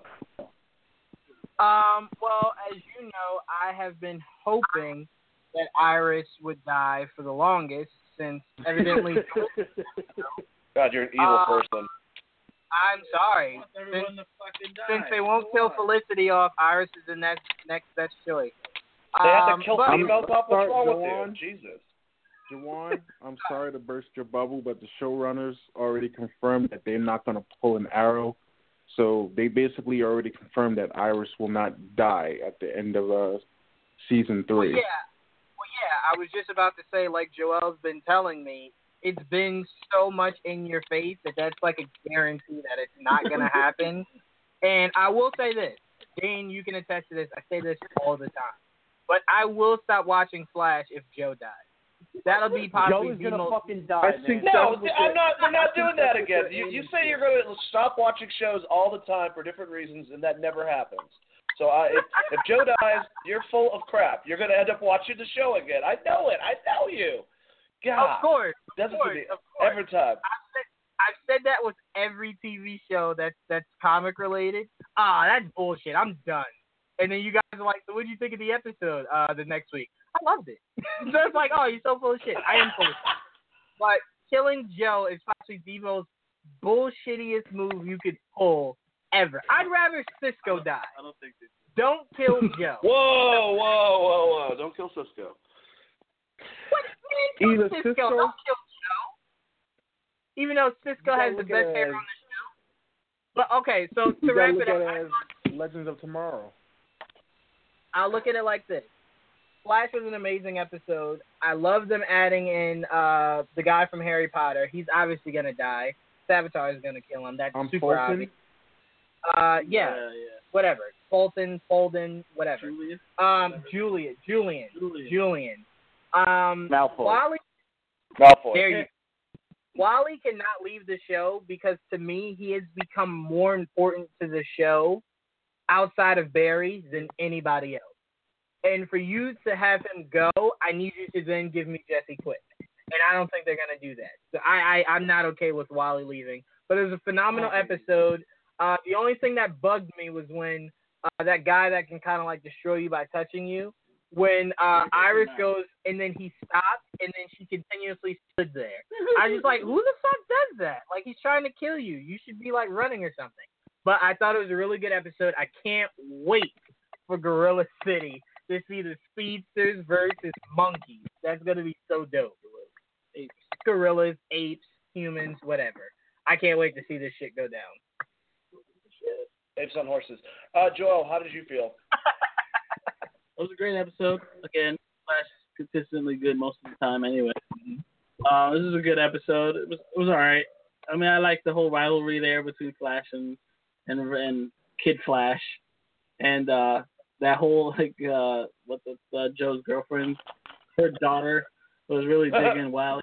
Not Wally, but Kid Flash and shit. Like, he's only been doing it for like a week or whatever. And she's like, oh, he's the real hero. I'm like, really? Flash has been Flash for like 2 years now. But whatever. Kid. Millennial. But you're gonna blame that. But like, it was a good episode. Like, it was kind of weird seeing him phase a whole damn train. I didn't think that was possible, but you know, it's a Flash show. I make it happen. I think he's done it in the past. I've never actually read an issue he phased something that large, you know, and anything other than himself. So that was different. That was dope to see, though. Yeah, it was really cool to see. That was very weird. But yeah, like you guys are talking about, I don't think Iris is gonna die because they keep keeping it. I think someone will die. I just don't think it's gonna be her at this point. And I'm not sure. I'm scared. I hope it isn't Joe. I don't want it to be. I don't want it to be anybody. Honestly. It might be Killer Frost, but I don't know. I don't know. It might be Malfoy. You know. Yeah. Pete, how did you feel about the episode? Joe's gonna fucking die, man, and I'm really upset. I'm telling you now. Don't say that. I'm sorry, but you knew as soon as he asked Barry straight up, was it Iris that died? And Barry's like, yeah. You know he's already planning on jumping in front of that bullet, one way or another. And I'm very upset by this because I like Joe a lot. He's one of my favorite characters. He's just got that kind of smooth, cool, like no matter what's going on, I get upset for a little while, but then I calm down and everything's great, and I'm going to solve this problem. Like, I don't know, man. I like Joe, and I agree with you. Throw Cisco right under the bus. Fuck him. And Iris, to quote my father, Iris is as useless as tits on a bull. I hate her. Get rid of her. Yeah. Bring back, what's her name? Who was the white girl with the fat ass? I forget her name, but bring her the fuck back to this show. Patty. It was so hot. Patty, yes. Bring her back, please. He's spinning it. Second of all, I'm a huge Flash fan, and I have been since Michael Turner was doing the covers back in the early 2000s. Flash phased an entire airplane through a bridge, I think it was in one of the issues of New 52. So that's kind of scene for scene, shot for shot. That was where that train scene came from. And it's on the Pete's Basement Instagram if you want to go check it out. And it was credit to World of Flash who originally posted it. It was really a cool scene, and I remember that happening. I am looking very much forward to the Gorilla Grodd episode. Grodd has been one of my favorite villains ever since Super Friends back in the 80s. But yeah, I'm really upset by Joe is going to die, and this hurts on a personal level. Absolutely. Dane, before you throw it over to Gerald, can I just start a hashtag right now? Hashtag Patty with the fatty. Go ahead. Bring back Patty with the fatty. Bring back Patty. Yeah, Bring back Peace Fizzle. Peace Fizzle. Looking forward to it. All right, Gerald, how do you feel about Patty's fatty? Oh, Remember, we don't have a lot of time. An edible arrangement.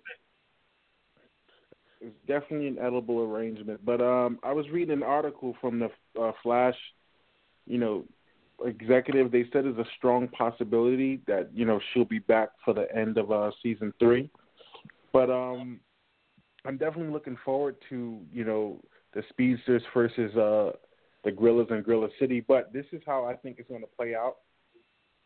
I think it's going to be like Gorilla Grodd is going to take over Wally, and what's her face, Jesse Quick's mind, and it's going to be Flash versus Kid Flash versus Jesse Quick. He's going to have them fight each other before they get out that spell to go fight him. I think that's probably going to happen either in the first half of the 2-part episode or the last half. But I think that's what's going to happen. I also think we're going to meet what was one of the gorillas that was on the Justice League team? I forgot his name, but he was like a gray gorilla though. He was against Gorilla Grodd. Forgot his name. What was his name? I think it's Solitar. Yeah, Solitar. Yeah, they're going to introduce him in I think in one of the 2 episodes, but they confirm him. But I think he's going to help them. I hope they bring in the classic Justice League headband to get over Grodd's mind control. But I'm really looking forward to it. And then I think after that, the next honestly crossover we're probably going to see is the musical of Supergirl and the Flash. So that's basically what I'm looking forward to. Absolutely. Well, like we said, guys, we only have about 8 minutes left. This was an amazing show with an amazing roundtable. So what I want to spend the last few minutes doing is I want to go over to Pete. And Pete, I want you to let everyone know where to find you and tell the world a little bit about your own podcast that you have. Guys, I just want to say this has been an absolute blast. Thanks for having me on. I had so much fun talking about this. And shout out to the organization of going around to each of the people, man. This is definitely something we can learn rather than just yelling at each other back and forth. But if you want to check out, it's peachbasement.com, and we do live shows every Thursday on Periscope. We recently started doing Facebook Live, and we started doing snippets through Instagram. Instagram only gives you an hour live, so we try not to do that and just do the story mode Snapchat style every now and then. But basically our whole claim to fame is we try to review as many number ones as come out each week as possible, because God knows there are a lot of them. And comics are expensive these days, so we try to tell you what's good and what not to waste your money on, because Marvel keeps putting out number ones left and right, and a lot of them, unfortunately, are garbage. I have been just really wrapped up in a lot of Dark Horse and Image lately, a lot of the indie titles that I never read when I was a kid because I was enamored with superheroes. But nowadays, I don't know if I'm getting older and jaded or if I'm just really sick of the bullshit from Marvel and DC. But I find myself enjoying more along the lines of Hellboy and creators like that, like Mike Mignola. One of the best books I read recently was Big Man Plans. And these are the kinds of books that we review, and we'll tell you, how if we like them, if we don't like them, if we're going to give them a chance. Usually I like to do the 3 issues, and if I'm not in, then I'm done. Nailbiter has been one that we've really enjoyed recently. I would definitely say check out one of our most recent videos was the Best of 2016, where Ramon, myself, and 2 of our guests, my boy Chris Craddock, Rocket Scientist Ninja himself, and my boy Pete Hellers, who is one of the lead singers and guitarists in a band called Year of the Locust. He came down, and we just kind of talked about all of the best stuff that you definitely should have read last year. So you can find that on YouTube. You can find it on our course site on peachbasement.com, and we're pretty much everywhere, man. Peach Basement on Instagram, facebook.com/peachbasement, and pretty much you just Google that and we'll come right up. And once again, guys, thanks for having me on. I had such a blast. Absolutely, man. We appreciate you for coming on. We definitely have to do this more often. It was so much fun, and we've Dude, followed if you're you. ever around on a Thursday, my door's open. Come right down, or we can schedule a Friday or something. You're only over the pond in Jersey. Absolutely, man. That's definitely something we need to do. We also need to collaborate on we do something that we record for YouTube called At the Movies with Geekvibes, where we go to see a premiere together and kind of review it right afterwards. We definitely should get together for something like that. That'd be an epic crossover. I'm down with that. But like I said, we followed you on all social media accounts. So we're following every move that you guys make and supporting it every step of the way. And I'm just really glad that we had you on because it was a shot in the dark when I reached out to you. Because I'm like, these guys usually don't respond, So I'm like, And then when you did, I'm like, yes, we're going to make this happen and it's going to be epic. And it was I try to respond as often as possible. Like I said, the Instagram message thing is a little hokey. So truthfully, and for all you guys listening, the best way to reach us is questions@peachbasement.com, and it forwards to all of our respective emails. And that's, at least I'm guaranteed to get that, because the Instagram shit, it says pending requests, and it doesn't let you message somebody if you're not following them or something like that. And I don't always notice that. So I'm sitting there, and it's God knows how many messages I've had to reply to that are a couple of weeks old. So it's, right.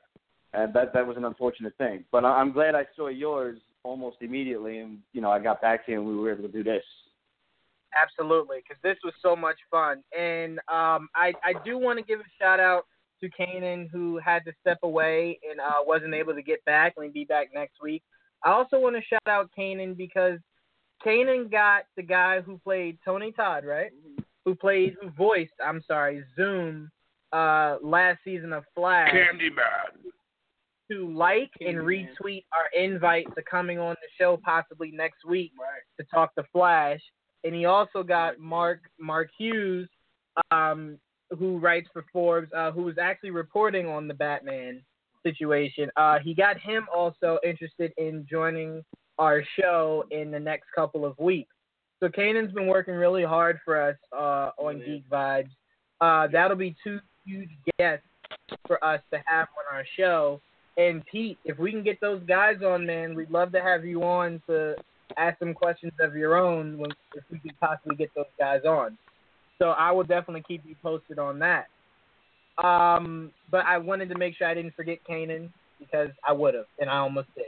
So I had to make sure I make you shout out. But this is, like I said, this has been a great, great episode. And as organized as this episode seemed, it takes a lot of work because we all could talk for hours. It takes a lot of work to get everyone to go, okay, 4 minutes, pass it on. Mm-hmm. So, Dane, as usual, I always throw it to you in the most uncomfortable manner. Close us out. Yeah. Close it out. All right. Hey guys, I hope you had a great time tonight. We had a great time listening with you. We're just guys talking about shit. Obviously, you realize that because you listened to us. If you didn't listen to us, you're a prick, and you can't hear that, so it doesn't matter. So anyways, just want to thank everyone for coming out tonight, between Pete and Juwan, of course, and Joel and Gerald and Kanan and Michael and Tom and that one female that called in. I forgot what your name was. I'm sorry. Thank you very much for calling in. Dominique. There you go. They knew what it was. They got my back. Either way, have a good night. And also, remember, Wednesday night, plug, 8 o'clock. We have Wrestling Geek Alliance. It's me, Chris, and Juwan's show. We go over pro wrestling. Definitely call in. How to do that plug. Either way, have a good night. You gave me way too much time. I have like a minute 30 that I'm looking at. All right, but what can we talk about? So one time, we could sing. Unfortunately, I was driving, and the night before, I ate 2 protein bars for dinner, and I woke up after drinking a lot of beer, and I actually crapped my pants on the highway. So it was horrible epidemic. Bad story. All right. Anyways, yeah. So. Thank you, guys. You have a good time. We're going to cut it a minute short. We got everything out. Yeah, that's it. Fuck yeah. Bye, Geekvibes Nation. No, that was what you get.